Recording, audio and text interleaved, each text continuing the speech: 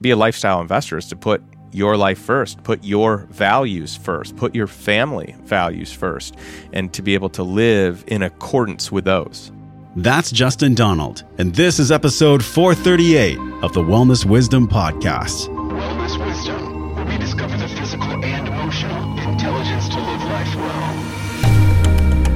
How can we bring awareness and reverence to all the little mundane elements of our life and begin from that platform of sacred relationship to the self to begin to orient towards others in that same way? If you felt bad with the last millionth of a second, well, let go of the things that were making you feel bad that millionth of a second and be new right this millionth of a second. If you really want to take guidance from your soul, you have to be ready to realize that many of the things that you're asking for guidance on, your ego has some kind of an addiction to or an investment in. This podcast is brought to you by our trusted friends at Organifi, the creators of the Organifi Gold, my #1 turmeric lemon balm and superfood adaptogen bombshell that, trust me, will make you sleep like a baby. I know this because I use it on the regular. Not only is this one of my top sleep supplements I use personally, but also it helps my nervous system and my stomach calm down at the end of the day in the evenings, especially if I've had a stressful day. I know you have those too because you're human. And because we're human, the best thing to do is take loving care of the human body, starting with quality sleep, not just quantity. This is going to allow you to have the highest quality of life possible. So if you've been struggling with sleep, give this superfood adaptogen powder, the Organifi Gold, a test drive for a special deal over at wellnessforce.com/Organifi. ORGANIFI, wellnessforce.com/Organifi. Pick up a 30-day supply, give it a test drive. If you don't like it, you can send it back, but no one's ever done that. As far as I've heard, 20% off is the biggest discount you'll find over the entire internet. We're grandfathered in. These savings are for you. Head over to wellnessforce.com/Organifi and use the code WellnessForce. Share this with your friends, your family, and anyone who wants to drink the gold and sleep well. Hey, it's Josh. You're here. You made it. It's Wellness Wisdom. The past 7 years built this house, and you have arrived on its doorstep. I'm so grateful that you're here. I've had a lot of people message me with impact about the video that was on YouTube last week with episode 437, Death and Rebirth. We are all going through death and rebirth right now. I know you feel it in your heart, in your soul. Can you feel it? What have you let die recently? What have you let be born recently? Let me know. Send me a message on Instagram. It's Josh Trent Official. You are here. This is the Wellness Wisdom Podcast, where you will always be able to discover physical and emotional intelligence so you can live your life well in this modern world. And today we're going to go deep into the topic, well, the top of the Pentagon of wellness. This is the final frontier for me, for all of us, and really the keystone of wellness, at least here in the modern world. This keystone of financial health and financial intelligence. Let's be honest, without money, in modern society that we all signed up to be here in, unless you live off-grid with a Tesla power supply and your own produce and your own animals and goats and chickens and water and streams, but then again, you still had to buy the land using money, and it still took money to create all those things, then maybe money doesn't apply to you. But for the collective, for the rest of us, it is true. The only way we have the embodiment of the mental, physical, emotional, spiritual self is by creating a space that money holds for us to do so. A space of time not spent working, where money works for us, and spaciousness to explore and fulfill our human potential. The reality is we have to have capacity. Our souls signed up to be here, and modern society uses money to create capacity to care for yourself, to buy the high quality foods and supplements and life experiences that bring you joy, capacity to care for others, to support your family and your friends and people who need help, and capacity to attend seminars and buy books and get the right wellness tools in your life that'll help you thrive. I mean, ever since I was a little kid, I felt like people spend so much time working, like these adults don't actually live. Well, with the right kind of financial intelligence that you're going to learn today, our guest is going to change that sentence forever.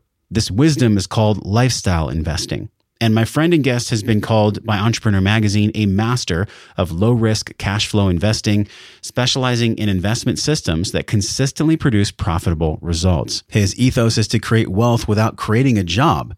And in the span of 21 months before his 37th birthday, his investments drove enough passive income for both he and his wife, Jennifer, to leave both of their jobs. No more JOBs. He's the author of The Lifestyle Investor, The 10 Commandments of Cash Flow Investing for Passive Income and Financial Freedom. And his name is Justin Donald. In today's podcast, you're going to learn about what is true financial intelligence? How do you build it? How do you have it for yourself? How do you become a lifestyle investor? Why you do not have to be rich or wealthy to become a lifestyle investor. We'll explore the discipline of saving money for true returns. And we'll talk about why wellness for me, for all of us in all of our programs, has now gone from a quadrant to a pentagon. Wellness for me used to be a quadrant, and it's a pentagon now because of finance. I'm going to talk about that. We'll also talk about self-sabotage when it comes to our money story. You know, your vibe attracts your tribe. I've had to do a lot of inner work on what money means to me, and Justin is going to share a really specific path for you to do that for yourself. Really, this episode is about freedom. It's about financial freedom and building a life that actually serves your mission. And of course, we'll touch on a few of the 10 commandments of cash flow investing, because at the end of the day, this is not a money podcast. This is a podcast that's here to bring you wisdom about how you can embody this physical and emotional intelligence to live your life well. That is the goal of every episode. We've all signed up to be here, as I've mentioned. So wherever your money story lives in your subconscious, and God knows I've had my own, I really feel like if you open your heart today to what Justin is sharing, this wisdom can change your life. Everything on this podcast can be found at joshtrent.com/438. Make sure you head over to the store page. As always, we have the amazing programs and supplements and everything that I personally use at joshtrent.com/store. Go easy on us, by the way. We're still building out the new website, and everything's taking you directly back to Wellness Force Media right now. So just go to the store page, wellnessforce.com/store, joshtrent.com/store. There's a huge opportunity for you today. Justin has given us a beautiful discount, 10% off. Just use the code JOSH over at joshtrent.com/438. That'll take you right to the show notes page where you can learn everything about all the different programs and offerings and education from Justin himself, where you can join a group that I'm in called the Lifestyle Investor. And this is going to help you in so many ways establish freedom, which is really at the core of wellness, is freedom. And since we're here on planet Earth, we may as well be free. Let's tune in with the one and only Justin Donald. Justin, welcome to the show. Dude, so great to be here. Thanks for being here at my house. We did some hape. It's the first time you've done that. That's right. How was that experience? It was really interesting. Yeah, you know, the first few minutes of it are just incredibly intense. Yeah. Especially for someone that hasn't really done anything with that before. Yeah. Well, today is really special for me because as I've had a son, and my audience knows this, we're really focused on wealth, on financial intelligence, which is, let's face it, it's not something that all parents know how to teach, man. So you're the author of The Lifestyle Investor, which is a book that I've read cover to cover. One of my favorite chapters right here is just going through the motions. So we're not going to go through just the motions today. Tell people, if they don't know anything about you, who are you in a nutshell? I mean, I'm sure it's a big ass nutshell, but tell people like the small version of, if they just met you, what do you stand for in the world, and how do you serve? Sure. Yeah. Great question. Pretty powerful question. I actually love asking people this question because I'm always curious of people's story, who they are. Not too. What do you do? Yeah. But who are you? That's the classic party question. What do you do? AKA, how do you make your money? That's right. It's more like, how do you serve? That's right. What do you do in the world to help people? That's right. So for me, I love people. I'm a relationship guy. So if I can serve in a capacity of just connecting with people, I love that. If I can, offer any wisdom that I've gained, either because I took the hard fall and I learned that way, or just because I had good experiences, either way is good.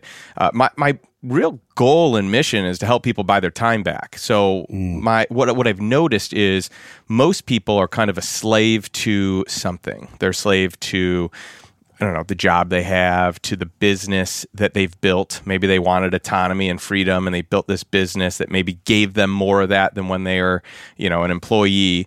And now all of a sudden the business owns them. And so I just see a lot of entrepreneurs on this treadmill that they can't get off, where, maybe they're making more, but they're owned in some way, shape, or form. They've got golden handcuffs, either to the lifestyle that they currently live, the lifestyle that they want to have. Some people are a slave to security and routine and what is known and are scared of the unknown. So my goal is to really help people see that there's a way that they can buy their time back to spend it on the things that matter most, the people that matter most, the things that bring them joy and passion and give them energy. There are always things that we do that are like this leech to the time, like it's so hard to do. It's like it just sucks the energy out of you. But there's conversely the things that people do that just give them life and they just shine. And so most people, I feel like, don't carve out that time. They're too busy going through life, reacting, responding, autopilot. This, thing happened. Let me take care of it. Let me address it, versus proactively creating a life by design that is empowering, exciting, just compelling, a passion to live and to lead and to serve. Yeah, and I think now it's more attractive than ever because of, whatever your views are. I think what's been going on for the past 2 years is a psychology experiment. We're kind of weeding out, like, who are the ones that are mentally strong and that can be controlled versus who are the ones that really want to have a life by design. And I think when you look at cash flow and you just look at the financial intelligence that's needed, right now is a really pivotal time. We see the gap widening between those that have intelligence around money and those that don't. How would you even define financial intelligence? It's a word that you and I have heard a bunch, but to be truly intelligent when it comes to your money and finances, you're a serial entrepreneur. You have a ton of investments. You have a Cutco background. Like, you've been in the game for a long time. So how would you define someone who is financially intelligent? Like, what would that be? Well, that's an interesting question, because you have people in the conventional system that would consider themselves financially intelligent. But to me, if you don't own your time, then you're missing a big component, right? So maybe you're financially intelligent, but you're just rich, or you have like great income. But what if that income owns you? I know a lot of people that make a lot of money, but the money owns them. And the success owns them, or ego owns them. So to me, financial intelligence is, partially, hey, do you know how to make money, and do you have enough to cover what it is, what your lifestyle costs you? And then do you have enough to invest and save beyond that? Do you have money for a rainy day, just in case? But I think the next tier of financial intelligence is really, what do you want out of life, and are your finances serving it?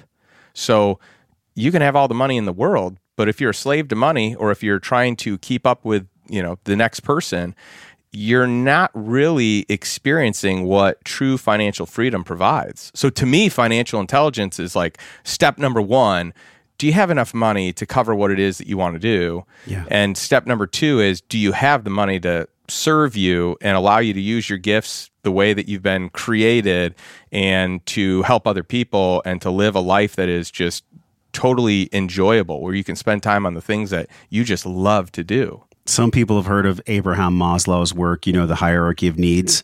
And at the bottom is like safety and security. It's, hey, like you're talking, do I have enough money to have a roof over my head? Are my kids fed? Like, are we okay on like a sacral chakra level? And it's funny because I see so many people that are in marketing, and we're in the marketing world, I guess you could say. Would you consider your line of work to be marketing as well as education? Yeah, I guess there's a certain element that is marketing. You have to be a marketer to really succeed in this world now. Yeah, but at the end of the day, my goal is not the marketing angle. It's not to grow the biggest thing. Mm-hmm. I really just want to make sure that I'm living a life that's in alignment with what I have set forth, meaning I've carved out time to figure out what I want, and am I purposefully living that life? Mm-hmm. And in turn, am I helping other people to do that as well? So there's a marketing angle, but at the end of the day, if my group stays small, if my impact stays small, that is totally fine to me. I don't feel like I need to maximize. I'm trying to get out of this world of maximizing and optimizing. And I think that a lot of people, like, that's the rally cry. Did you get every last maximization out? Did you wring the rag dry? Did you get the best deal you possibly could? And you totally like crushed it at the negotiation table. Or did you get a great deal where everyone wins and everyone feels good about it, right? You don't have to get everything out of it. Yeah, you have these commandments which are in the book, and obviously we're not going to be able to go deep in all of them, but the one that I love the most, and I told you this when we had brunch, it was always negotiate. And no matter if you're an entrepreneur, like you're in a company and you want to go to the next level, or you're buying a house, or you're negotiating a podcast sponsorship, or whatever it is, this piece about not just accepting what is given to you, when you go to a deal or when you go to get a raise or when you go to get anything financially, do you feel like with your students and even yourself, when it comes to this commandment of always negotiate, does it have a direct correlation with someone's worth, with how they feel about themselves? In other words, they go to the table, if they don't love themselves, they're probably not going to be able to negotiate. Yeah, I think some of it probably has to do with that, self-worth, self-image. But I think some of it has to do with confidence in their skill set to do anything. I think some people don't even know that this is a negotiation. Anything, everything is a negotiation. Yeah. And it's not, again, to maximize. If you're getting offered something, it's probably a good deal for them. That's why they're offering it to you. Mm-hmm. That doesn't mean it's a good deal to you. To them, it's a good deal. But how do you make it a good deal to you? Maybe it is. Maybe what they offer is a great deal and you can just take it. But instead of just taking it, why don't you think through and say, hey, am I winning? Like, does this feel good to me? Am I going to resent this later on? Or is there something else I should be going for? So again, it's not maximization, but how do we get to something that really is a good win-win on both sides of the equation? You learned this when you were 7. You had a door-to-door paper route. Seventh grade. Seventh grade. By the way, I wish I was doing this at 7. That would be amazing. Right. Okay, there's a little bit of age discrepancy there. But, so you're in 7th grade, and your dad worked a lot, and so you really cut your teeth going door-to-door, understanding what rejection truly was, because I think that's what makes most people kind of deny the aspect of negotiation is they don't want to feel rejection. So how did that shape you, learning about rejection at such a young age in 7th grade? When I was in 7th grade, I was playing video games.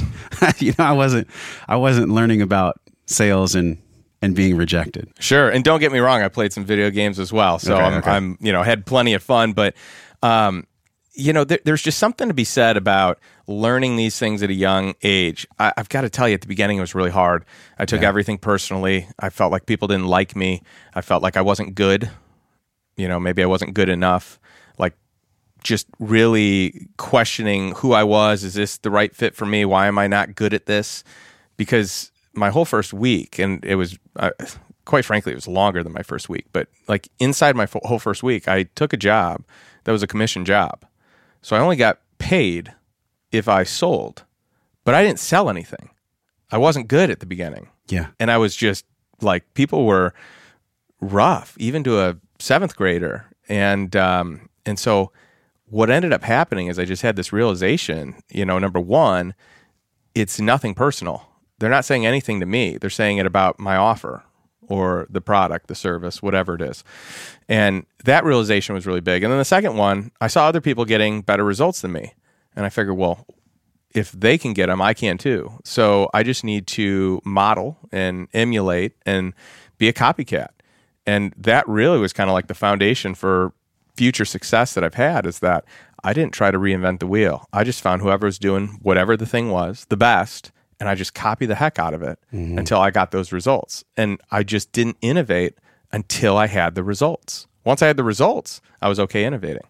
And you had to be like really, really strong emotionally. Like, where do you get, as an investor, as a lifestyle investor, you have to be very strong emotionally, but also you have to just learn through experience. There's no shortcut to life experiential learning. It's just, that's the only part about the equation where we see all these guides. It's like the 5 biggest ways to earn wealth and, the 7 ways to save money.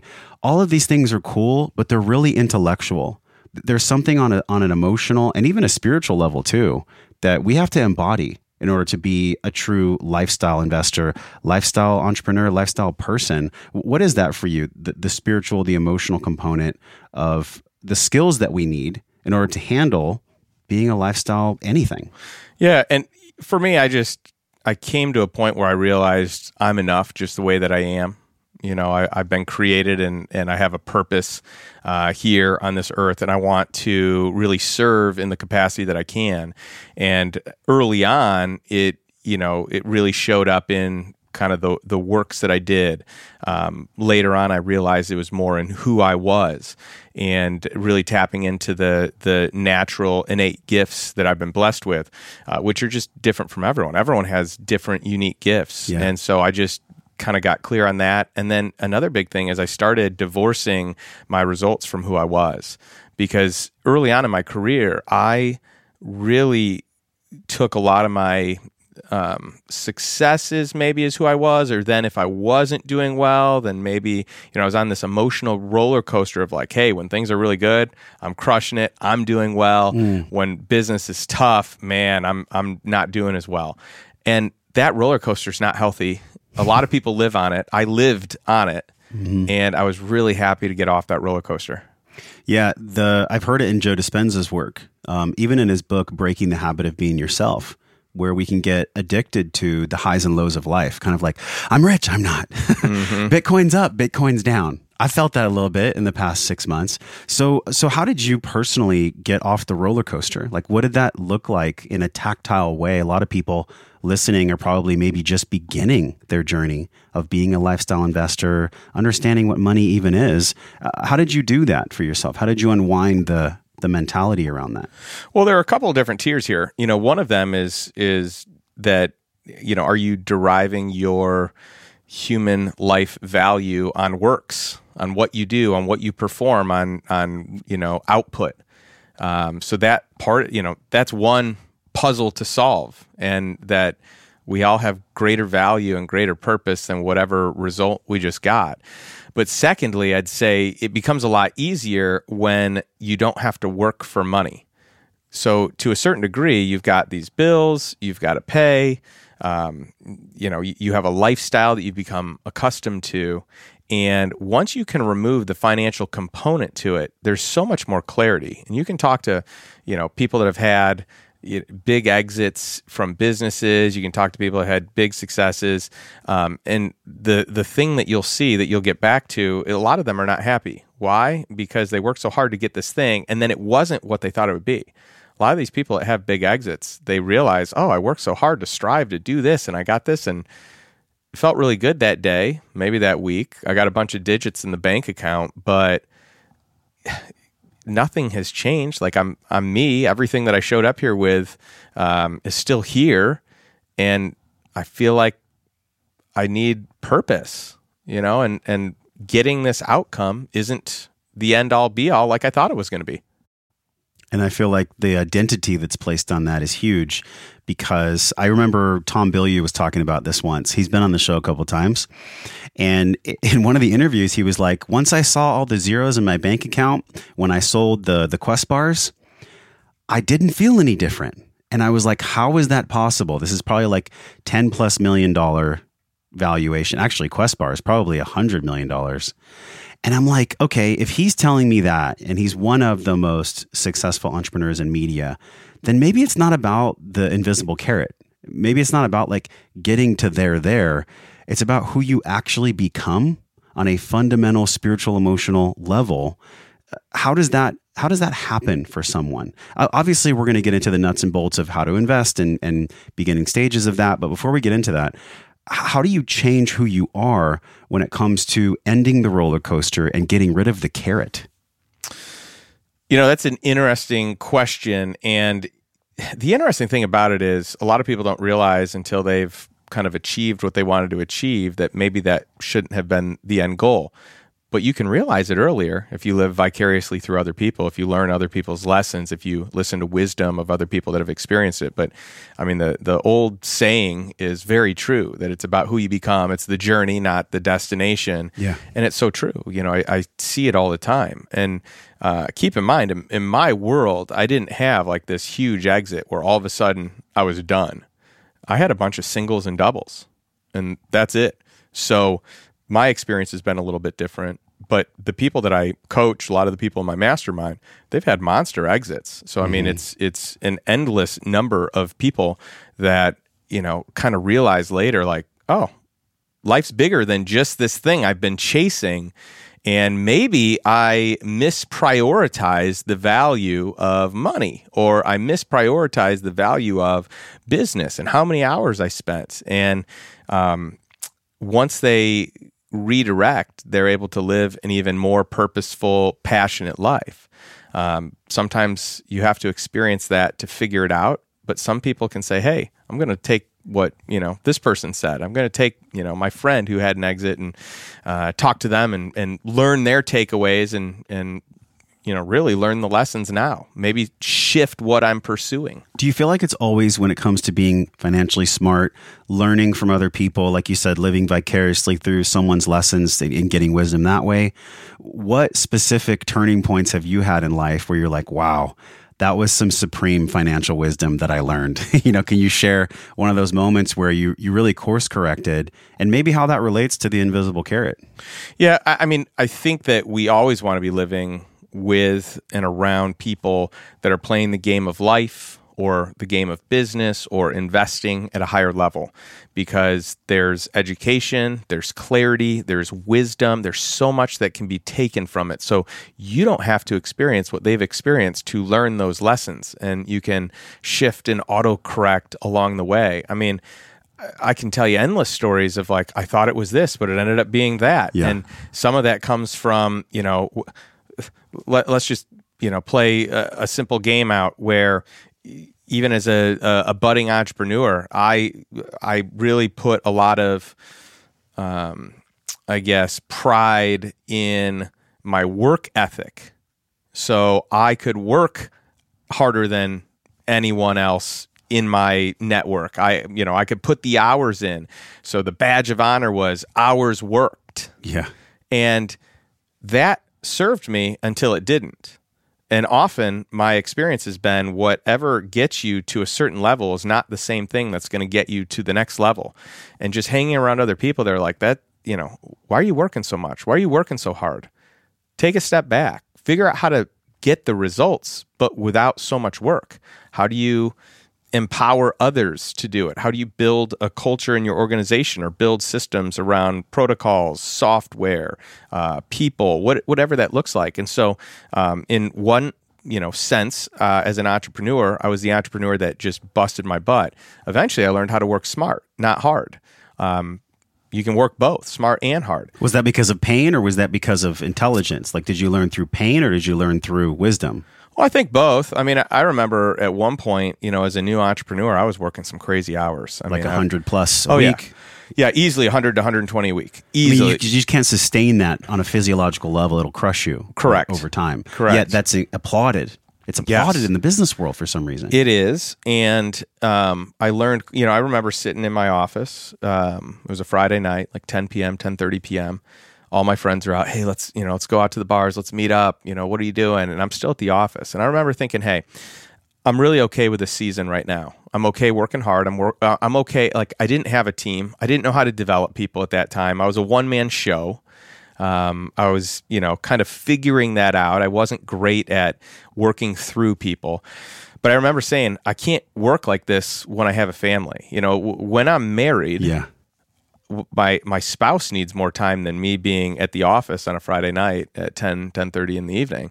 And so I knew that was a season, and that season would be short-lived, and I was willing to make that sacrifice. But I knew that I had to figure out a way out of it so that later on, I didn't have to do that I can have a life, I can raise a family, I can, provide the time that my spouse, that my daughter is going to want. And so I saw in the future the life that I wanted, and my schedule just wasn't sustainable or even desirable, quite frankly. Yeah. But in that season, it was all right. I learned some great lessons, and I'm thankful that I know how to work hard. That work ethic is great. How long was that season?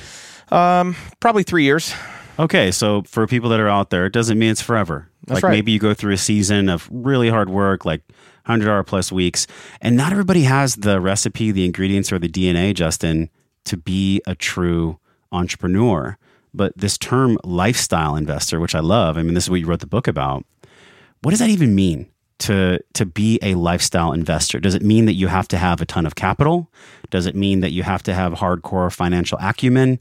What does that mean to you to be a lifestyle investor? And has it changed since you've written the book, that term? Yeah, I think the term has evolved. I mean, the way that I look at it now, and even the way I looked at it then, was that to be a lifestyle investor, you're in charge of your life. You're in charge of building an incredible life that can support itself based on income coming in. So instead of working for a paycheck, working for a business, working for your business, why not buy assets that produce income? Those assets cover the cost of life. Well, now your choices become better quality choices. Your problems become better quality problems. You don't have to worry about, can I cover my bills? Can I put food on the table? Can I support my family? Now it's, hey, where do I want to spend my time? Who do I want to spend my time with? What are the things that bring me the most energy and joy and passion in life? So those shifts, so when I think about being a lifestyle investor, it really is a focus on owning your time. I look at wealth much differently than I think a lot of people, and I outline it in my book. Most people, when you say wealthy, they think about money. And I think money is a component of it, but I think it's much greater than that. I know a lot of people that have a lot of money, but their physical health is horrible and they can't really do a lot. They're on a trajectory that is going to be a short life. Or they have bad relationships with the people they love most because they've prioritized work or money over those relationships. So that to me just is out of alignment. It's just incongruent with who I am, what I want out of life. So, to be a lifestyle investor is to put your life first, put your values first, put your family values first, and to be able to live in accordance with those. Do you find in your groups that by the time people come, because you have a pretty high-level mastermind, it's not for the beginning investor. This is for like seasoned people. But if you could pull like the memory e-brake and go back in time and remember what it was when you like first started Cutco, which seems like a lot of really successful entrepreneurs started in Cutco. Rob Dial, who's been on the show, and a few other people. What first of all, what was it about Cutco that made people successful? Was it the element of like paying with commission, dealing with rejection? So that's the first part. And then secondly, I want to unpack some of the mentality around how to start, how to actually begin your journey as an investor. But Cutco first, like what's up with that company?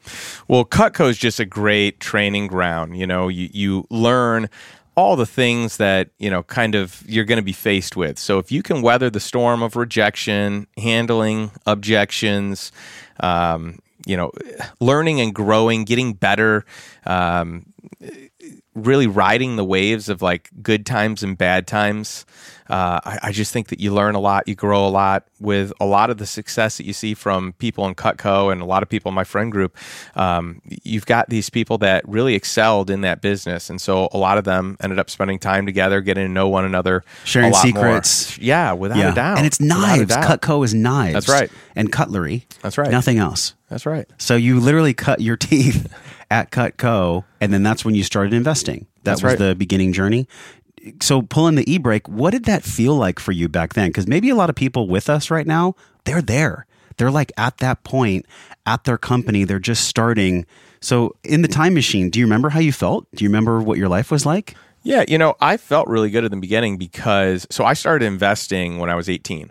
I was a finance major at the University of Illinois. They have an incredible business program, and I took all these courses from adjunct professors that were great at their craft. And so I knew that I needed to invest the money that I had, that I needed to not just consume or live at what I was able to earn. Yeah. So I started investing at a young age, but I went the route that I think most people go. I was the good kid who followed conventional wisdom, and I did my Roth IRA, and I, did these different, retirement accounts, qualified plans. I saved money. I had my, kind of rainy day or emergency fund of money just in case everything were to go belly up, that I could survive for, at first it was a month, then it was 3 months, then it was 6 months, just for that peace of mind, just to make sure I'm doing things the right way. And I was proud. I was proud that I was able to be disciplined to save money. And I thought I was doing it the right way. I was doing it the way that everyone told me I was supposed to be doing it.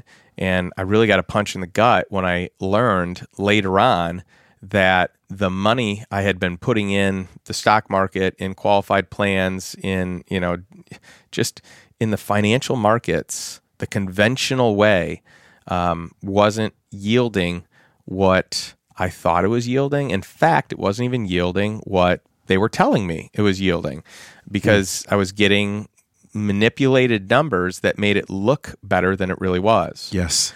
So I had this aha moment where I'm like, wait a minute, I just added up how much money I invested.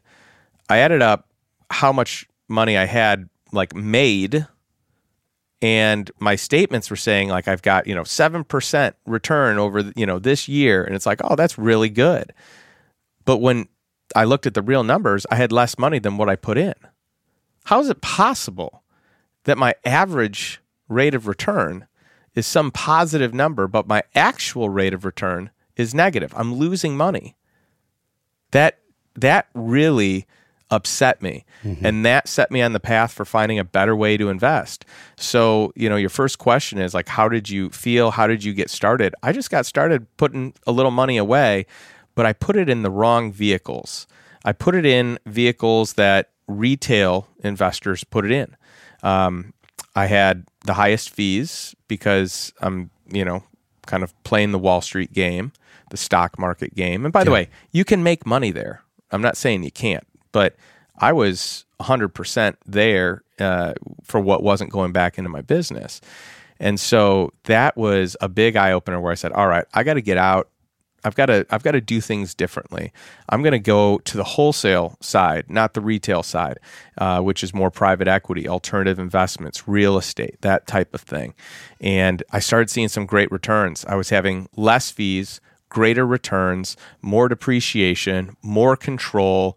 It just made more sense to me. And so I just shifted my focus. So I still was investing, every paycheck that I got. What percentage were you investing from age 18 to 25? So I was investing at least 20% of what I made. 20%? Mm-hmm. I mean, that's discipline. Yes. I had that kind of ingrained at a young age. I wanted to get ahead. Who ingrained that for you? Books, people around me, people in Cutco, just people that I trusted and looked up to. And by the way, I think that's great. I mean, at one point in time as a professional, I was investing half of what I made. So, my first few years, it was, around 20%. Then I got it to 25, then 30. But eventually, for probably, 5-10 years, I was investing half of what I was making because that was my ticket out. I recognized that if I can get cash flow on my money, then I wouldn't have to keep needing to earn money based on my time spent. Yeah. That's where I wanted to exit. Does that same model of approach, does it work when someone is an employee? Like, for example, let's say somebody earns $2,000 to $4,000 a month and they start at 10%. If they can live really frugal for a while, 20%. So they pull that out, they put it into maybe an envelope method, some type of method where they're at least holding it, not just for a rainy day, but to use it in a smart way. Does it truly matter how much capital you have when you begin, or is it more just the traditional mindset of getting it out of these high feed programs and putting it to more in the path like you're talking about? Well, there are a few different ways to look at this. So the one thing that I'll say is the discipline of saving money and investing money in itself is going to be a fruitful return. So even if it's not yielding a lot in the moment, if you can put money aside that you don't spend today that can earn you money tomorrow, that in itself is going to set people up for a lot of success. That set me up for a lot of success because most likely people are going to make more money every year. Or, let's say that you got a corporate gig. You're going to probably get some sort of a pay raise each year, right? Maybe it's a small percent. If you negotiate properly. If you negotiate properly, right? And money's going to, more money's being printed, right? So it takes more dollars to get the same result.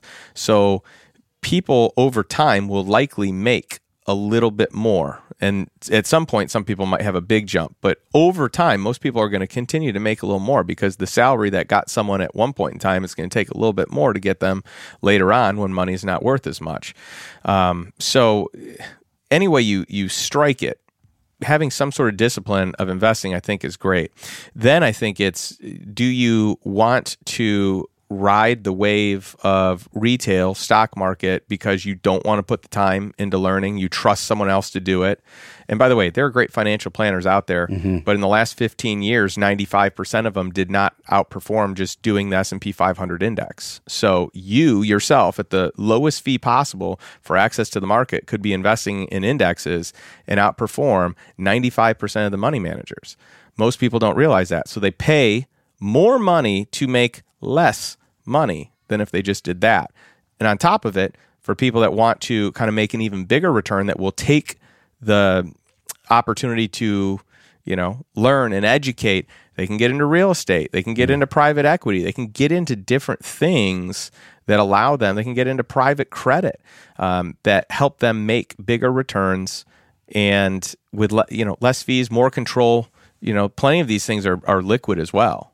I used to think that wellness was a square and it's a pentagon, because physical, emotional, mental, spiritual, those are things that we all have to constantly fill. It's like a glass of water, and we have like all these 4 glasses of water. We don't always have to borrow chi or energy or education from one glass and put it in another.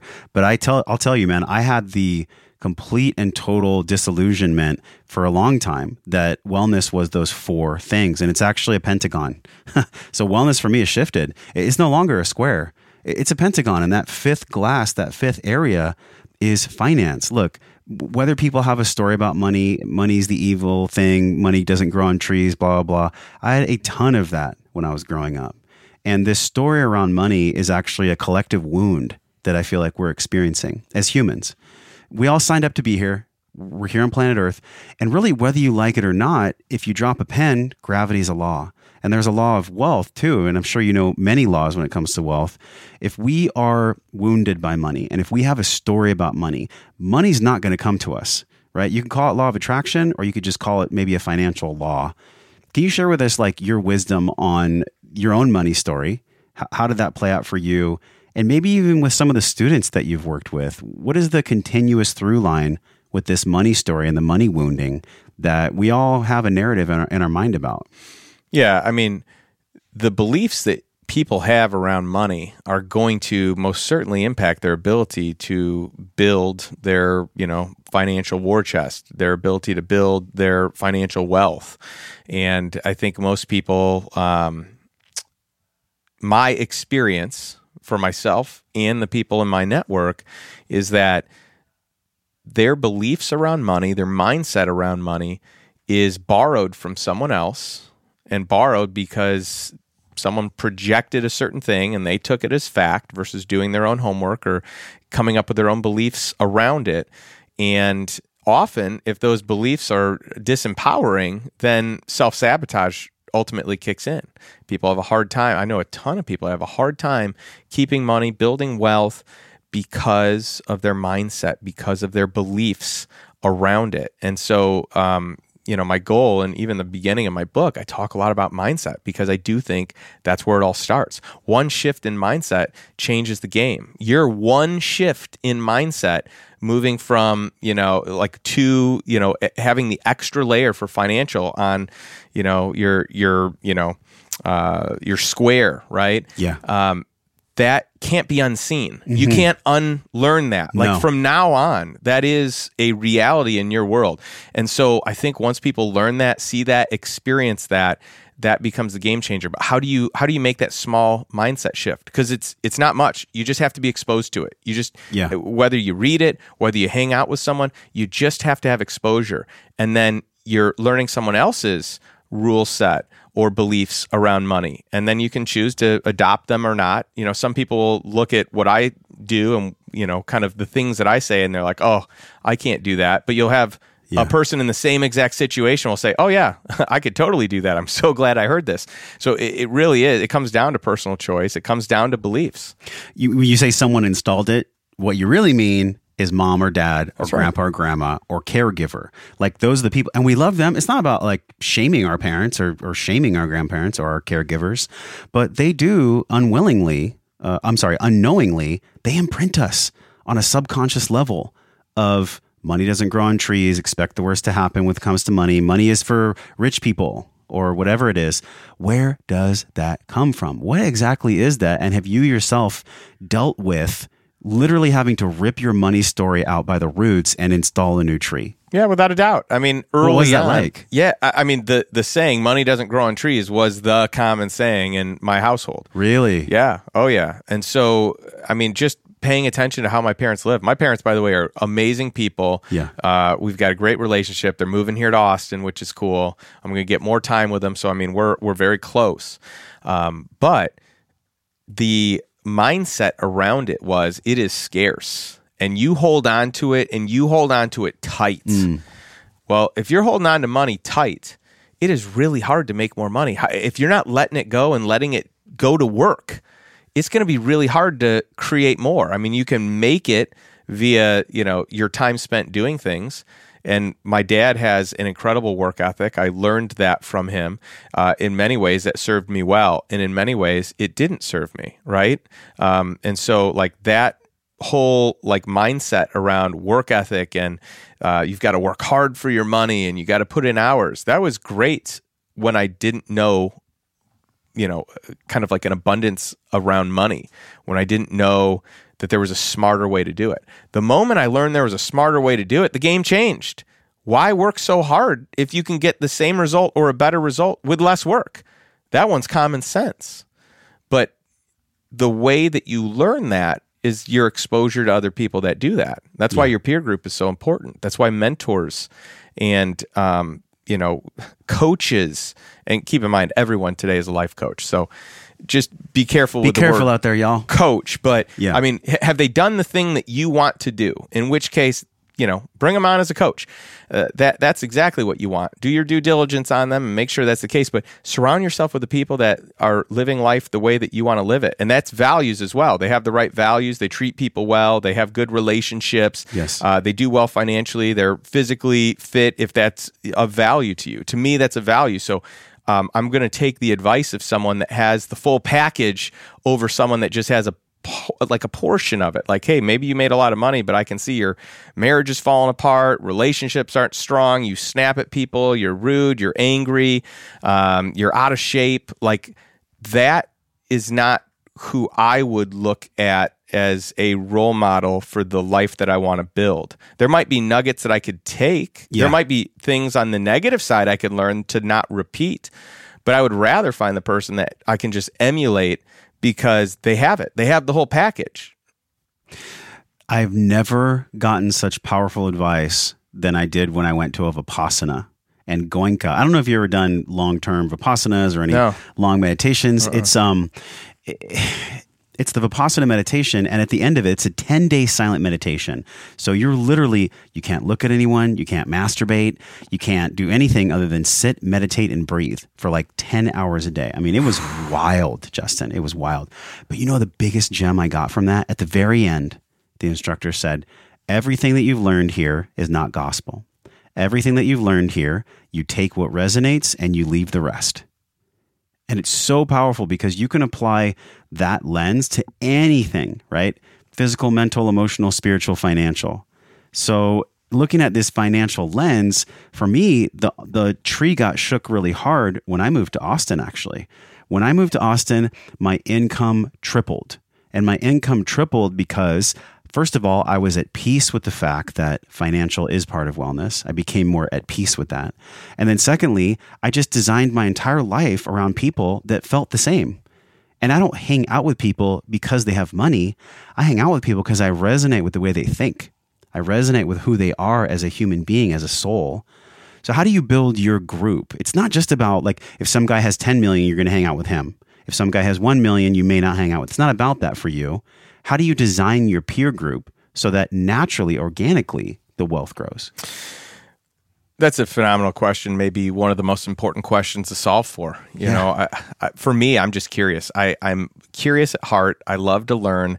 I I love education. I love meeting people, learning their story, learning what makes them tick, learning how they got to where they did. So to me, I just really like people. And if someone has a cool story and I connect well with them, I want to spend time with them. If they have values that align with my values, that trumps the success that someone, let's call it success on paper, that someone has. It's like, yeah, a lot of people have had success. Mm-hmm. Do you have admirable values? Do you live a life that is inspiring, to me or to other people? That to me is, kind of, that's the barometer. That's where you start. And what's beautiful here is you have a whole lot of people. The reason I love Austin so much is you can be who you want to be, and there's so little judgment because everyone is welcome. And so you don't know if the person next to you is a millionaire, a billionaire, living out of their car. You got all of that here in Austin, but you're surrounded by people that just desire community and desire a melting pot and, different ways of doing things and embracing other ideas and things that maybe they haven't considered. So for me, it's like the connection first. And from there, you kind of build. And if someone's values don't align, I probably am not going to spend a lot of time with them. Sure. If their values do align, that's where I want to be. And I don't care how much you've made. I don't care if if you're on you're just getting started, you're on a rocket ship, you had a big exit, like whatever. Now, don't get me wrong. I'm going to learn lessons regardless of where you're at, right? You may have this really cool story and I can glean some nuggets from that story. But I don't like putting, I think a lot of people, and part of the reason I was even hesitant to put, financials in this book or net worth or whatever. A lot of people use that to define others and who they want to spend time with. And that drives me crazy because that is one of the worst measurement tools.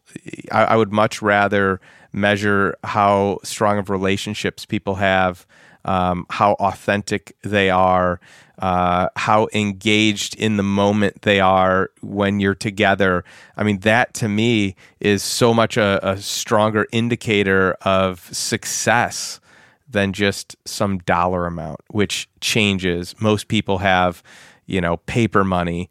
Their net worth is generally inflated. They always think they're worth more than they are. That number changes a ton. Most people are asset rich, cash poor. The number that's more important than that is cash flow. Who cares how much you're worth? Do you have the cash flow to own your time and live in accordance with the life you desire to have? I guarantee that's where the freedom is. That's where life takes off. You unlock something special and magical when that happens. And it is just an incredible feeling and experience.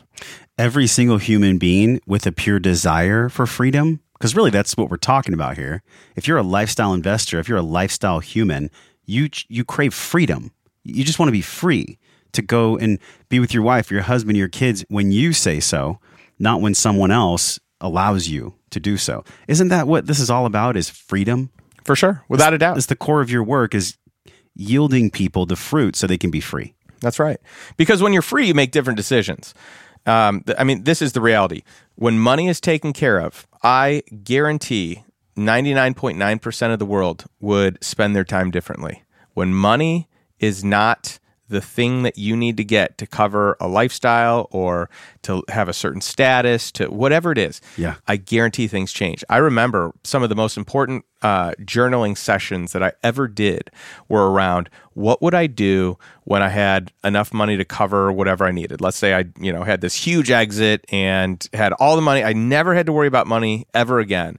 And I started getting clear on what that looked like. And so for me, I was able to start my journey early. I was able to say, hey, these are the things I want. These are the things I do. And I started doing them then. And so it created this much more vibrant life along the way until I finally achieved it. But I think most people don't really, my experience and the people that I have worked with, I've coached people in my mastermind, people in, investors clubs, different things that I've done. That's not the case. And they don't realize that until maybe they get there. And some people may never get there. And we're all built to want more and to fight contentment, even though contentment is really where a lot of joy is. But whatever the number is that you want, when you get there, you want more. Yeah. Right? So whatever the number is, the goalposts move. So to have some number is probably, it isn't going to serve you if that's the highest good, if that's the number one pursuit. So if we can get clear today on what it is that would just light you up and create the time and space to experience those things now, then the journey becomes so much more fun along the way. Do you feel like there always has to be a path where you do what you love to make money, or is it the other path where you could be great at business? Maybe it's a business you don't love, take the capital, take the earnings from that, and then fund a life that you do love. In other words, do you have to live your life on purpose to make money and be abundant, or is there another way? I think there are many ways. I don't think that there's one right way. I mean, I could tell you that, just in what I've seen, there's a ton of ways to do it. Just in what I've experienced, there's a ton of ways to do it. I don't think there's a right or a wrong, but if you are living a life that doesn't feel as exciting or as compelling, you may want to consider doing it a different way. I've done businesses that created money. I've started them. I've worked in them. I've been involved where I didn't necessarily love that, but I was making good money. And so, maybe I became a slave to that business for that season. That served me in that season. Now, in retrospect, could I have done it differently? Yeah. What most people don't realize is if you create the time to actually give yourself think time. One of the biggest takeaways I ever had in one of the books that I read, and getting the chance to meet Keith Cunningham, he talked about think time and scheduling think time, where it's electronics free. You turn everything off. You start with an hour, graduate to 2 hours, but nothing bombards you. You clear your schedule and you just think. You plan, you strategize, you just figure out whatever it is that you want to do. You ask yourself great questions, you journal these things. That, to me, creating that space to figure out what I wanted, that was huge. Most people, my experience is they just live life on autopilot and they just go from thing to thing to thing. Their schedule's so booked. They go, from one event to the next, one meeting to the next. It's really hard to get clarity in that. I think if people built enough time to actually think, they could create a much more vibrant life, much more wealth on every front. But most people don't do that. That's not the norm. It's culturally acceptable to work tons of hours and to get ahead and to climb the corporate ladder. It's weird to take time to think for yourself and to carve that out and to not be bombarded by social media or notifications. You're touching on something really profound. My whole body kind of tensed up because it's been a hot point for me when I've gone on other shows and people ask me something like, well, what keeps people stuck? And I'm like, well, that's a big question. There's a lot of things that keep people stuck. But when it comes to money, it's really about, can you surrender that you have become victimized by your own intellect and victimized by the trappings and distractions of society. Because let's face it, Justin, if I'm not carving out time for myself, if I'm not breathing properly, we did some breath work before we started the podcast, which it was good. Maybe it was the first time that you had done some breath work like that before. And it was just 20 circular breaths. If we're not cultivating these physical habits, then the mind gets cloudy. Our body gets uncomfortable. The mind gets cloudy. And then next thing you know, watching sports and drinking beer is better than connecting with God, connecting with spirit. Doing things that aren't healthy become more attractive, and the syrupy sweet nectar of sitting at the bar for 12 hours becomes more fun than you being with yourself.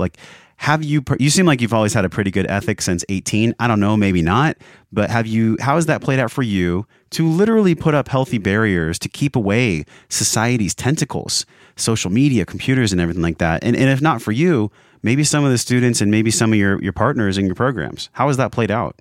That's such a fun question. It's such an interesting question. I mean, we could go a lot of layers into this one. I feel like we all experience it, though, on many different levels. That kind of distraction tentacle that wants to rob us. Without a doubt. And, for me, I have had a great work ethic, really, I mean, just probably from modeling from my father, and then just other people that I saw that were successful and had achieved some of the things I wanted to achieve. And so my work ethic early on was misdirected. It was misdirected into maybe just like getting stuff done. Maybe it's even, and by the way, I'm guilty of this, where I've got this long list of to-dos. Well, why don't I just get really busy at like knocking off all the easy ones versus like going after the ones that are actually going to yield the most fruit, right? Yeah. So it's interesting. Like in my younger years, my work ethic was directed to building businesses and to like growing sales and building recruiting teams or whatever it might be.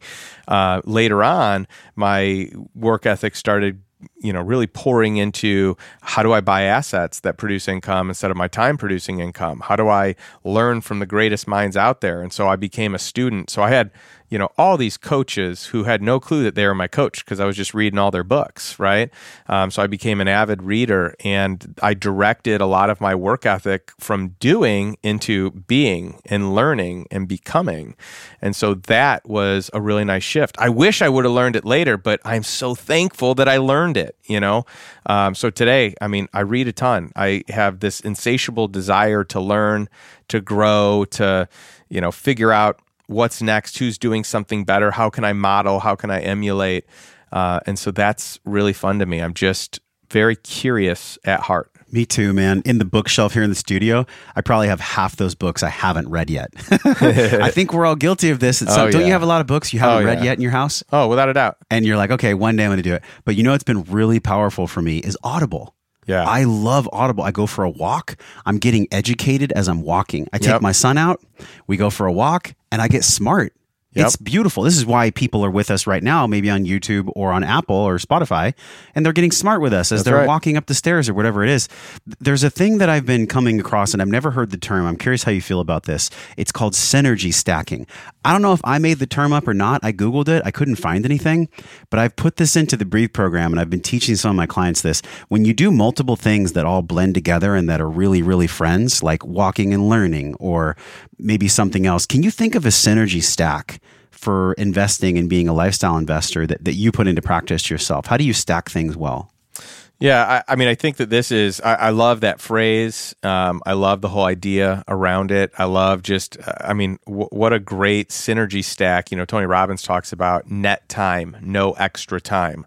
So, taking a walk, you want to take a walk anyway, right? Well, you throw an Audible in there, and I do this all the time too. I love it. I love working out, listening. I love walking, listening, riding my bike, whatever. I just love to consume. I rarely listen to music anymore. I'm just like, and then when I listen to music, I'm with my partner. Yep. Totally. That's it. Yeah. And but you can do this in anything, right? This synergy stack or kind of creating layers that allow you to get ahead. I mean, it's kind of like, where the hack type of terminology has evolved, like life hacking and all that, shortcuts to success, or really empowering routines and habits. You can do that in anything. You can do that across the board. So yes, for sure, I do this in investing, and some of that happens to be like, hey, what if the people that I want to spend time with are the people that I want to invest in their deals? What if these people know things that I don't know? Well, if I hang out with them, I'm going to learn these things by default. They're going to talk about them. I'm going to learn them. I'm going to ask questions. So, that's just a subtle way of doing it. So what happens? And then there's the difference of, hey, are you doing this subconsciously? And then are you consciously pursuing these, strategy stacks, if you will? And so I think subconsciously, people do that. If you listen to podcasts that have a growth element in them, subconsciously, you're going to make these moves. But then you can exponentially compound it by intentionally adding to it. So some of the stacks you do is just hanging out with friends and colleagues that you resonate with, that you vibe with, and you're learning. So, but this is a key point too, and I'm glad you mentioned that. There's been a narrative for a long time with me that I had to make peace with, and it is, would I still hang out with somebody if I wasn't interested in the money that I could make when I hang out with them? And I had to be really honest with myself about that. And the way that I understand it now, and it took a long time for me to get here, because I'm not going to sugarcoat it. Like in 2015, I was literally coming from like a scrapping energy where I would just do anything I could, make friends with anybody I could. And maybe like you said, that's a season. Maybe we all go through those seasons. But where I'm at now is a greater place of wisdom, a slower approach. And the way that I think about it is I don't hang out with people because I like their money or because I want their money. I hang out with people because I like the way they think. I like the way they approach life. I like the lens that they look at life through, because I aspire to, or I hold currently, the lens that we're both looking at together. How has the friend groups that you had in your 30s shifted? Has it been a massive shift, or has it been more gradual? Was there a point in your life where you're like, I'm done with this person, or I'm done with this group, and you literally just said, that's it? And then maybe your life changed after that. Well, I think that to find role models that you respect, I mean, first of all, most people don't even take step number one, which is let me find people that are doing the thing that I want to spend time with them. Most people don't do that. So if you just do that, that's step one. That's 101, right? If you want to get to 201, it's like being intentional. Well, where do I need to grow? If you want to get more fit, you by all means should be hanging out with people that are more fit. That could be like friends, getting tips from them. It could be hiring a trainer. But if that is a value and a desire, then you should be hanging out with that. So if you want to get more financially fit, you should hang out with people that are more financially fit. I don't think there's anything wrong with that. But I also think that in doing so, check the motive at the door, right? Is this like, are you using this relationship just to get what you want? Or are you giving back in some way to the best of your ability? Yeah. And I don't think it's bad to hang out with people because, hey, I want to, get better in this space. But if the intentions are just, me, like self-serving, and it doesn't go beyond that, I do think that could be problematic. For me, I just, at different stages of my life, I've seen who I hang out with, and proximity really drives most of the relationships that people have. So who you work with, who your neighbors are, who your kids go to school with, who you play sports with, who you go to, classes with. These are the drivers generally of the relationships that you have. In my younger years, I had a lot of fun going out to bars and watching sports. And by the way, don't get me wrong, I still love sports, but I would notice who my peer group was, and I don't know that all those I know that all those individuals were not helping me become a better version of me. And for a while, I was blind to that. And in time, I figured out, well, there's some people that are dragging me down and other people that are pulling me up. But if I'm just going to let proximity determine where I'm going and what my influences are, I'm probably not going to get as far ahead as if I'm intentional and I say, hey, I actually want to get better in this area, so why don't I bring someone in? Why don't I make friends with someone that knows this and, we can connect on this level? And so my peer group really shifted from convenience and proximity to intentionality and growth and desire. Yeah. And was there an age that you really started to notice that? Tony Robbins was a very pivotal figure for me in this recognition. And so I read books of his, started going to his events, and just realized that who I want to become was, I was on a slow path to getting there, and that I needed intentionality to step up. I needed to make a plan. I needed to not have default run my life. I needed to have a design and have a game plan. And so, I went through all of his programs, and those were just phenomenal. And I met people that showed up with a different energy, kind of like, when you show up here in Austin, you just feel something different. There's a different vibe here. The people there, it was a different vibe than who I was hanging out with.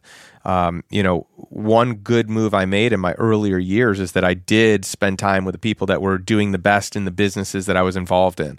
And so I wanted to play at their level. So how do I do that? Well, I just copy them. I make friends with them. I, use what they're doing. And then it became bigger than that. Then it became like, not just business, but life.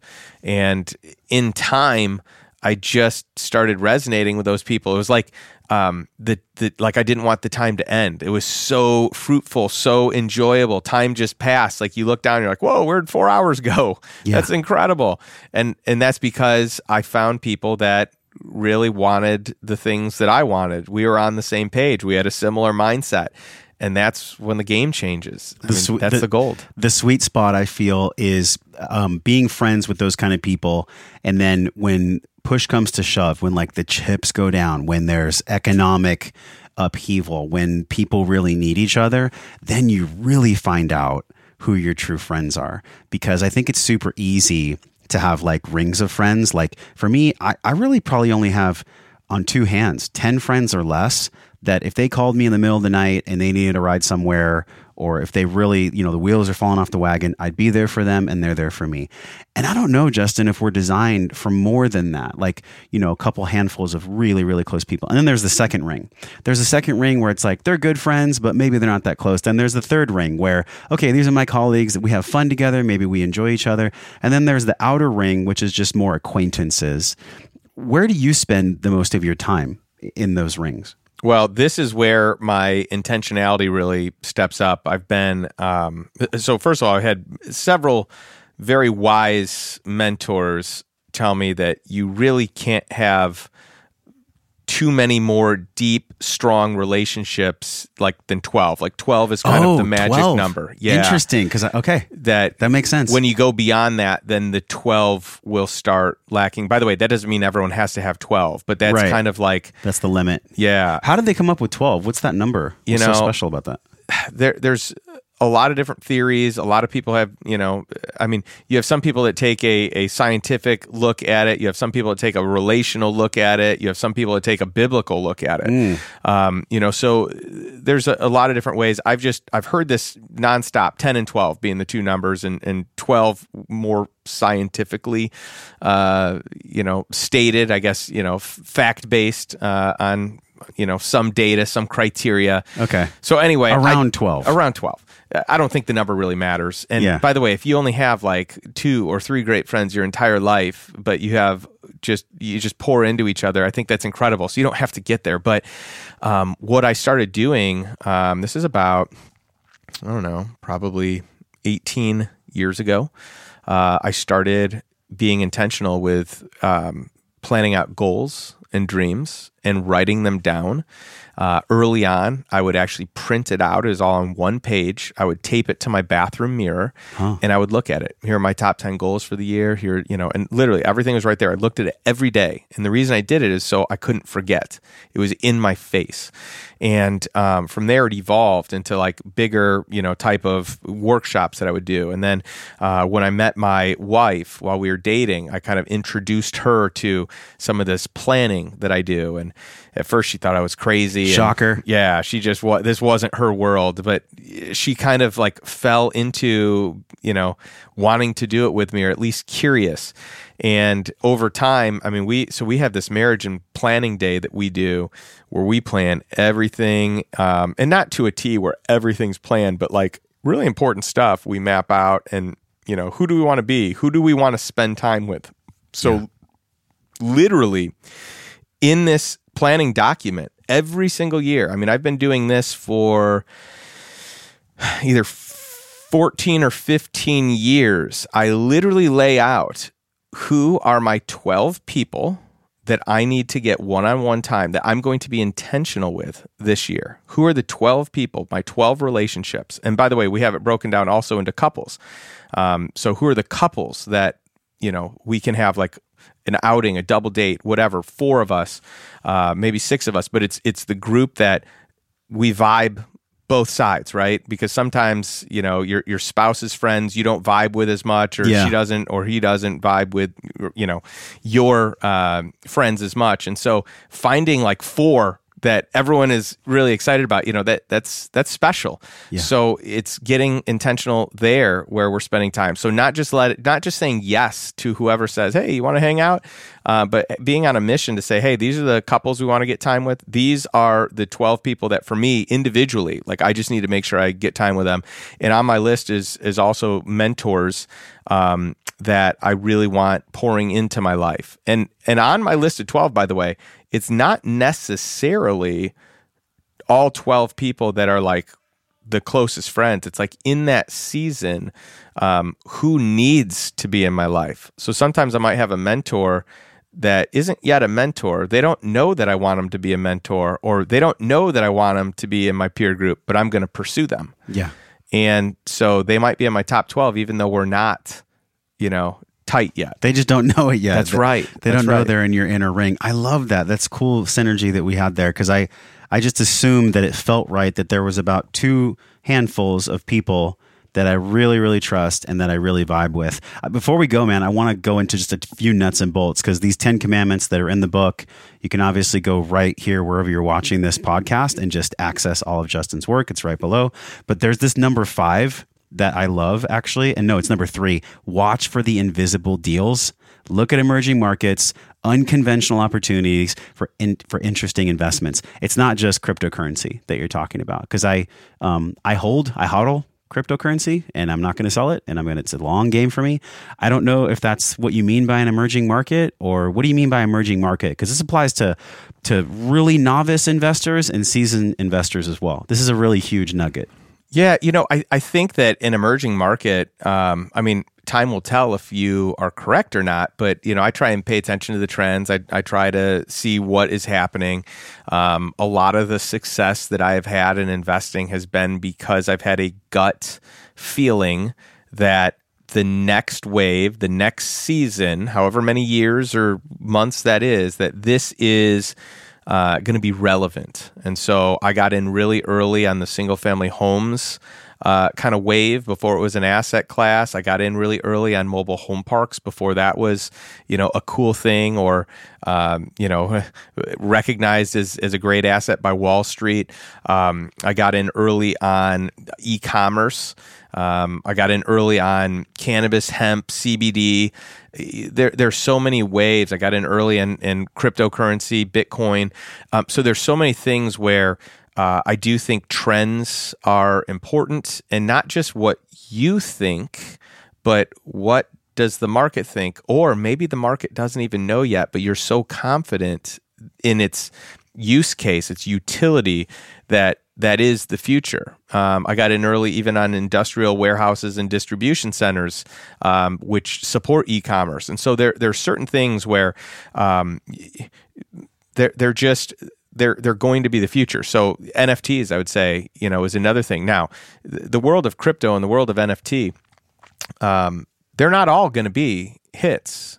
You're probably going to have the vast majority that are not. But as a whole, there's no way that NFTs are not going to be a major player in the future. There's no way as a whole cryptocurrency is not going to be a player in the future. Now, I do think most of the projects out there are probably not good. They're not strong. They are startups. And most startups fail. This is why angel investing is the riskiest, toughest way to invest, where you're just investing in an early stage company and hoping that it works. That to me is like what most crypto projects are. But you find the right ones. You find the ones that have utility. You find the ones that they have, they've got a track record. Bitcoin has a track record. I don't think it's going to zero. I think it's going up. And by the way, in the interim, there's turbulence. But if the long game is, I think it's going to be 100K or 500K or whatever number you think it is. Like if you think it's going to be greater than it is today, then it really doesn't matter what price you buy it at. Early on it was like, I want to time it perfectly. I only want to buy it when I get a good deal. Mm-hmm. Well, what's a good deal? Right now, what's a good deal is way different than next year and 10 years from now. And so it's really playing the long game of, hey, is this technology, is this relevant? Are people going to want some sort of decentralized financial system that is outside of a sovereign I say hell fiat yes. system? Yes, right. they are. Right. So I don't know where it's going to be. I don't know that it's going to, who knows inside of like the next 6 months, the next year. But long term, I think that that's the case. And so I feel comfortable with that. Yeah. But you find invisible deals, you find trends, you find off-market deals, you find deals that you can get without competition or little competition. That's where you can make some big returns. This is a different sense. It's not a sixth sense, or maybe it is, but it's like you said, a gut feeling. Like you've been in the world for so long, you've been investing since you were 18. For people that are beginning the journey, because I know that's probably, unfortunately, the majority of people. They're literally hearing this podcast for the perfect reason where it's like, now's the time to start. Literally, I'm going to start now because there is no other time than the present, that's a whole different podcast. We're here right now. So if you want to invest right now, how would one develop the intuitiveness to find invisible deals? Like, how would they study that and gather that? Well, I think most people are probably not going to develop that right out of the gates. It's not like the next day after you've decided, I'm going to be intentional, I'm going to figure this out. I think the better play is partner with people that have education, have expertise, have a track record. I mean, track record's so important. Anyone, the last 10 years, anyone has done well. We've had so much money just pumped into our system. If you have not done well in the last 10 years,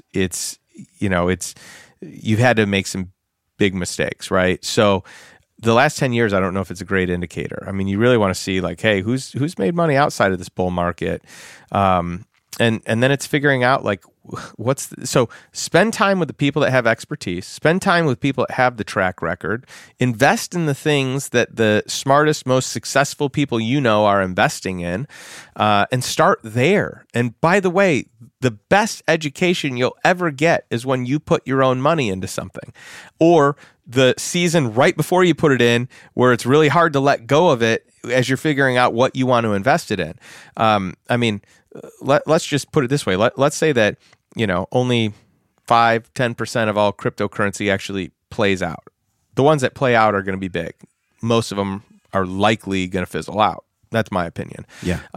You might see some of that same, maybe it's the same with NFTs, but there's a place to be able to, mark ownership.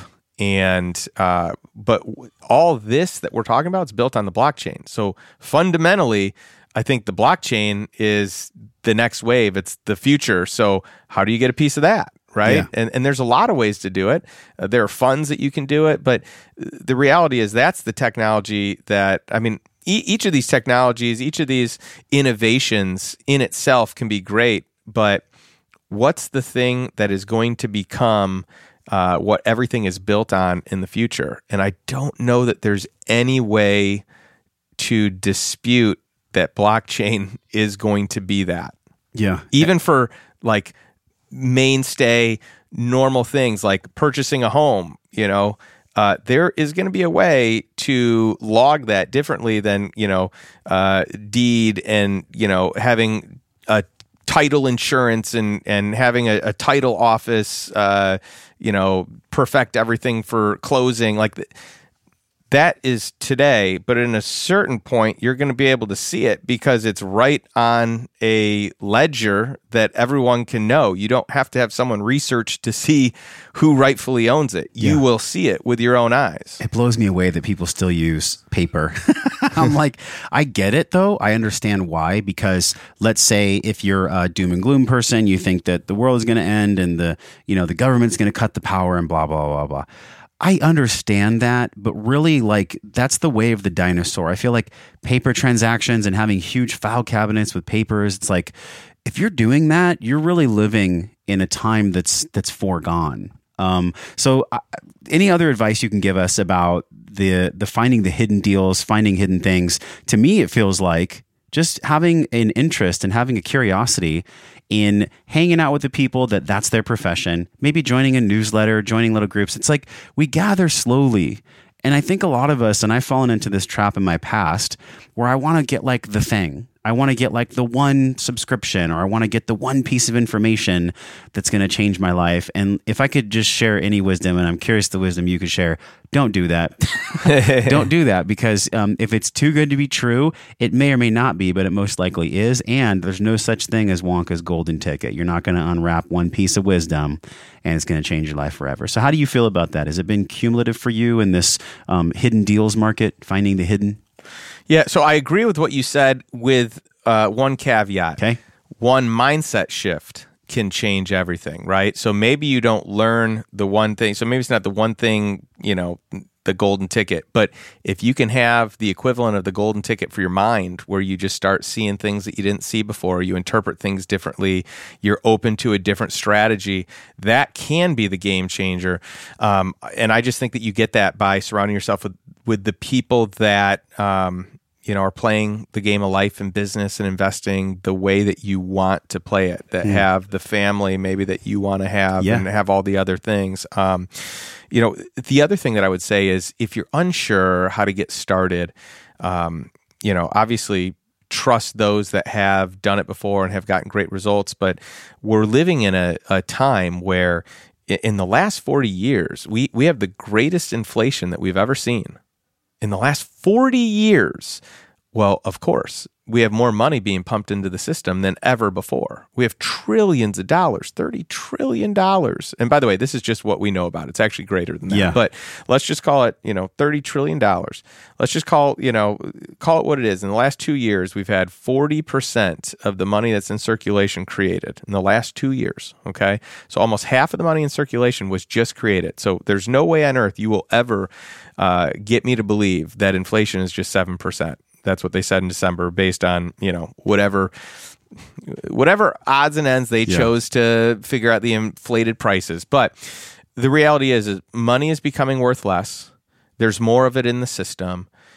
If you sit on cash, it becomes worth less every single day. So the thing to me that is the best thing to do is to buy an asset that is going to appreciate. Ideally, this asset cash flows so it can help you live a great life. And so that to me is like the starting point. How do you buy an asset that isn't going to go to zero? That, when you buy assets, as monetary supply increases, the asset increases. They kind of keep up with each other. Mm-hmm. They become worth more simply because the cost is greater because you have more money in the system.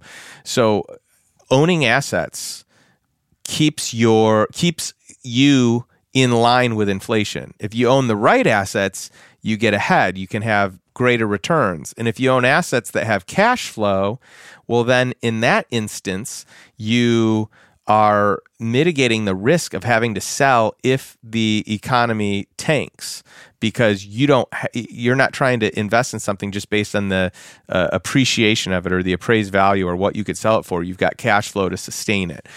So to me, that's kind of like ground zero. Mm-hmm. Build your cash flow, cover your bare minimum expenses, then eventually cover your lifestyle. But just cover mortgage and utilities and car payment and groceries. Just cover the basics, and I guarantee it'll feel like taking a backpack full of weights off. It's life-giving. Yeah. And then you can breathe better because you're not pinned down by the chest. So many people that are in our audience and that deal with the main pressure, it's either time or money. And I think there's a direct correlation between those. And I don't know if people truly want to become millionaires. They really just want to be time rich. Yeah. They want to have time to spend with their friends and family. So as we wind down, what are just a few of the ways that we can get these assets that produce cash flow besides real estate and land? Real quick, one thing I want to say, you said, becoming millionaires. Who cares if you're a millionaire? Mm-hmm. Who cares? You can have a killer life based on cash flow and not have $1 million net worth, and you can live an incredible life.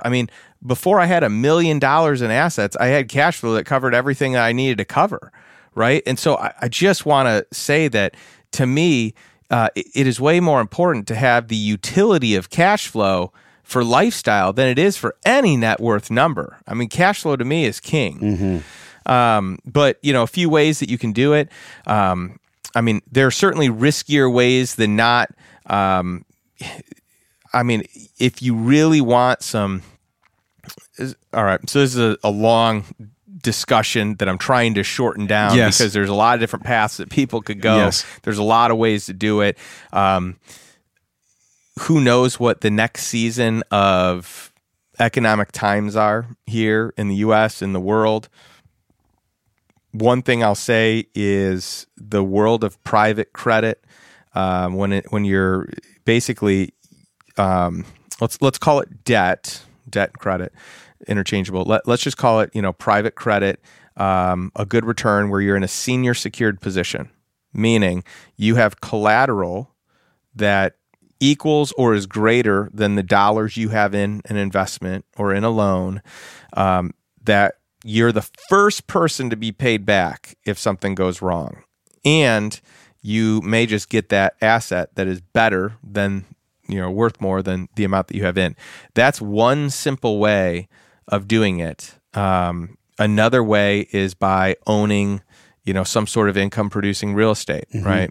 Another way is, in the crypto space, I think it's a little bit riskier, but you can stake, and I think that that one's not fail proof, but a lot of people are doing that. We don't know what that's going to look like in the long haul for sure. But I also think that there are strategic plays that you can do in private equity where you invest in a company and maybe you get a piece of the rev share, a profit share. You could get a royalty on something. You could, advise and, set up an agreement that way. There are endless ways to get cash flow. So it's less about what's right and what's wrong and more about pick an asset that you think has value that isn't going to go to zero. In the stock market, you can have stocks go to zero. They can become worth nothing. I've seen it happen. It's happened to me. In real estate, it's probably not going to zero. You might lose money, but I don't think it's going to zero. And if you buy right, you probably are making money even if it decreases. In private equity, there's a larger range, right? You invest in someone's business. Well, you could do it in an equity play where you don't get anything and you wait for 10, 15, 20 years to see if anything happens. Or you can invest in a way where you get a piece of cash flow. Or you can buy a business, and you can buy a business that has the salary built in to have an operator run it so you don't have to run it. That was one of the best things I did. I bought a dog training company. I don't know anything about dogs. All right. I don't own a dog. I like other people's dogs, but I don't know much about it. But I knew that business had $75,000 allocated to the person that was running it. One of my partners that I brought in was working a corporate job. He was making $65,000 a year. So I could bring him in to run it. He makes a $10,000 pay raise, and I give him a bunch of equity, and now he is fired up. So I didn't have to do any work for that business. It was a cash cow. And then we ended up selling it at a year and a day for almost a 3X. That's amazing. Okay, so people can go to your website, which we'll link below. But for somebody who's literally, and I go back to this again because I know a lot of people are in this space just beginning, do you offer resources? Do you have a place where you send people where if they are just beginning, they can go? Yeah, so I think checking out my book is probably the best first step for someone that wants to, kind of do it at their own speed. Yeah. And you can go to lifestyleinvestorbook.com for your audience. That's gives it to them for free. They just pay for shipping. Awesome. You can get it, of course, on Amazon. All the proceeds of my book, by the way, go to Love Justice International, which is an organization that worldwide is fighting human trafficking. And really the truth of it is that's a watered down term. They're fighting child sex slaving. And so I think it's a wonderful organization and doing just great things. So the book, I want to be financial education for people, but I want the proceeds to buy freedom. So people can gain financial freedom. I want children to gain real freedom. So that, is the book. If you go to justindonald.com, I've got, all kinds of things there. I've got a blog, I've got a podcast, I've got an online course, a mobile home park course that we just released, a master class, a mastermind. The mastermind is, we've got a bit of a wait list on that, and it's an incredible group, but that one there's a barrier to entry for sure. Sure. Okay. Well, this is the book right here. So if y'all are interested in freedom, which, yes, we are, get the book. #1 Wall Street Journal, USA Today bestseller. As we say goodbye, can you give us wisdom around wellness? Can you give us wisdom about what you believe wellness actually is? As you sit here with me today in the studio, how do you see wellness? How do you define wellness? What is wellness to you? Wellness to me is being in a place where you feel great, that you feel great about those who you're around because you feel great about yourself. You've done the things to take care of you and feeding you, and you can be a resource then to others to steer them in a direction where they can become better or, more wellness focused. You said the word resource, which really hit me. And in order to be resourceful, we have to be responsible. Mm-hmm. We have to be responsible. And I laugh because so much of my life, I was really reactionary. I was just kind of flinching at responsibility. So can we just, as Jordan Peterson says, can we bear the burden better, and can we be more responsible? Can we fill ourselves first? Is a lot of what I felt. We covered a lot of ground, man, on this podcast. And you've done a lot of interviews, and your work is very nuanced. There's a lot of depth there. What did we not cover? What can you leave people with when it comes to being a lifestyle investor? Well, in the book, it's called The Lifestyle Investor, but the subtitle is The 10 Commandments of Cash Flow Investing for Passive Income and Financial Freedom. So it's a bit of a mouthful, but it's really my 10 criteria for why I invest the way that I do and what I look for in an investment. And so we covered one of them. We covered invisible deals, number 3, right? But, there are 9 other commandments that I think are just as important as that one. Some of them are, a little bit of what we've talked about here today, but the very first one is lifestyle first, and it's focused on how do you invest your time, invest your resources in a way that provides value to you, to the lifestyle that you want to live. And I think that really sums it up, and I kind of bookend it with my 10th commandment of every dollar gets a return, which is if you're going to spend money on professionals or masterminds or, networking events and whatever else it is you do, that you are learning the lessons and really able to take that knowledge and use it for the future. Not pay someone else to do something so that they do it, but pay someone something so that they can teach you what they're doing so you have a baseline of that next time. And to be involved in a group or many groups where you are resonating with those people, and whether it's a group that you have assembled and it's just friends and you're meeting regularly, or whether you're paying to be in a mastermind with like-minded people that are playing the game of life and business and investing at the level you want, that you're getting a return on those dollars as well. Man, it's a great conversation, and you drop so many nuggets. They're right below. You guys share this podcast if it resonates with you, if you have somebody in your life who feels disempowered when it comes to money. Until Justin and I see you again, we're both wishing you love and wellness. We'll talk to you soon. Hey, it's Josh from Wellness Force. On my weight loss journey, I've been taking the ACV tablets from our friends and partners over at Paleo Valley.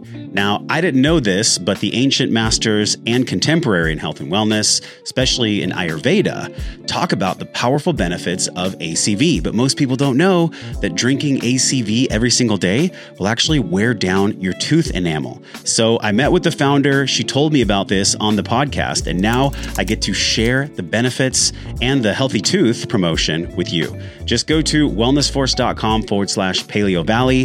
You can get 15% off your order by entering the code JOSH, that's capital JOSH. This product I've been taking before I go in the sauna. It's been incredible. I've been noticing that my mood stabilizes, and when I eat the foods, I've been checking it on my CGM, and the results are awesome. You're going to know all about this on the future podcast that we do, as well as the blog post. But if you yourself are interested in managing your blood sugar, stabilizing your blood sugar, aiding your weight loss journey, Use the ACV tablets from Paleo Valley. I trust in this brand. I take it every day myself, especially before I sweat or if I'm doing some intermittent fasting. Just go to wellnessforce.com/Paleo Valley. Enter the code JOSH to get 15% off your order. Thanks for listening to the show, my friend. Everything you learned on this podcast starts with your morning practices. So from over 300 world-class guests, we pulled together 6 simple yet powerful morning practices down into a 21-minute system, guaranteed to increase your vibration and the way that you feel every day. Get this free, powerful guide over at wellnessforce.com/M21. And if you love this show, share it with somebody. Share it with somebody that you love or that you care about. You can support the show easily by leaving us a 5-star review on iTunes. Just go to wellnessforce.com/review, or if you're on your phone, just tap it, hit the link in purple that says review this podcast. And the journey does not stop here. We're continuing this discovering process in our private Facebook group over at wellnessforce.com/group. You can be a part of it. You already are. All you have to do is join us at wellnessforce.com/group, and I will welcome you at the door. Now go out into your life and live your life well. And until I see you again real soon, I'm wishing you love and wellness.